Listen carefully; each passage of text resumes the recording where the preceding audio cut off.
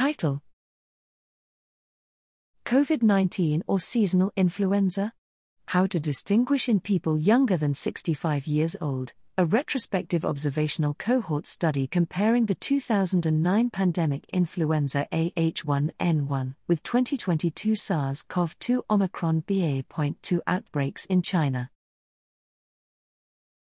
Abstract. Objective: this study attempted to explore the difference of clinical characteristics in H1N1 influenza infection and SARS-CoV-2 Omicron infection in people younger than 65 years old, in order to better identify the two diseases. Methods: a total of 127 H1N1 influenza patients diagnosed from May 2009 to July 2009 and 3,265 patients diagnosed and identified as SARS-CoV-2 Omicron BA.2 variant from March 2022 to May 2022 were admitted in this study.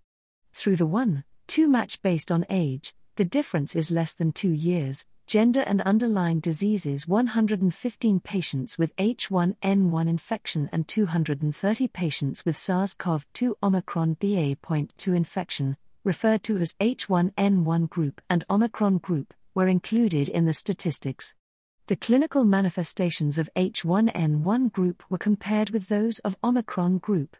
Logistic regression was performed to analyze the possible independent risk factors of H1N1 group and Omicron group.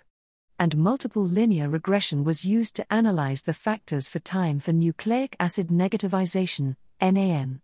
Results: the median age of the two groups was 21, 11,26 years. Compared with the H1N1 group, the Omicron group had lower white blood cell count and SARP levels, less fever, nasal congestion, sore throat, cough, sputum and headache, while more olfactory loss, muscle soreness and LDH abnormalities. The Omicron group used less antibiotics and antiviral drugs, and the NAN time was longer, 17, 14,20, versus 4, 3,5, p less than 0.001. After logistic regression, it was found that fever, cough, headache, and increased white blood cell count were more correlated with the H1N1 group, while muscle soreness and LDH abnormalities were more correlated with the Omicron group.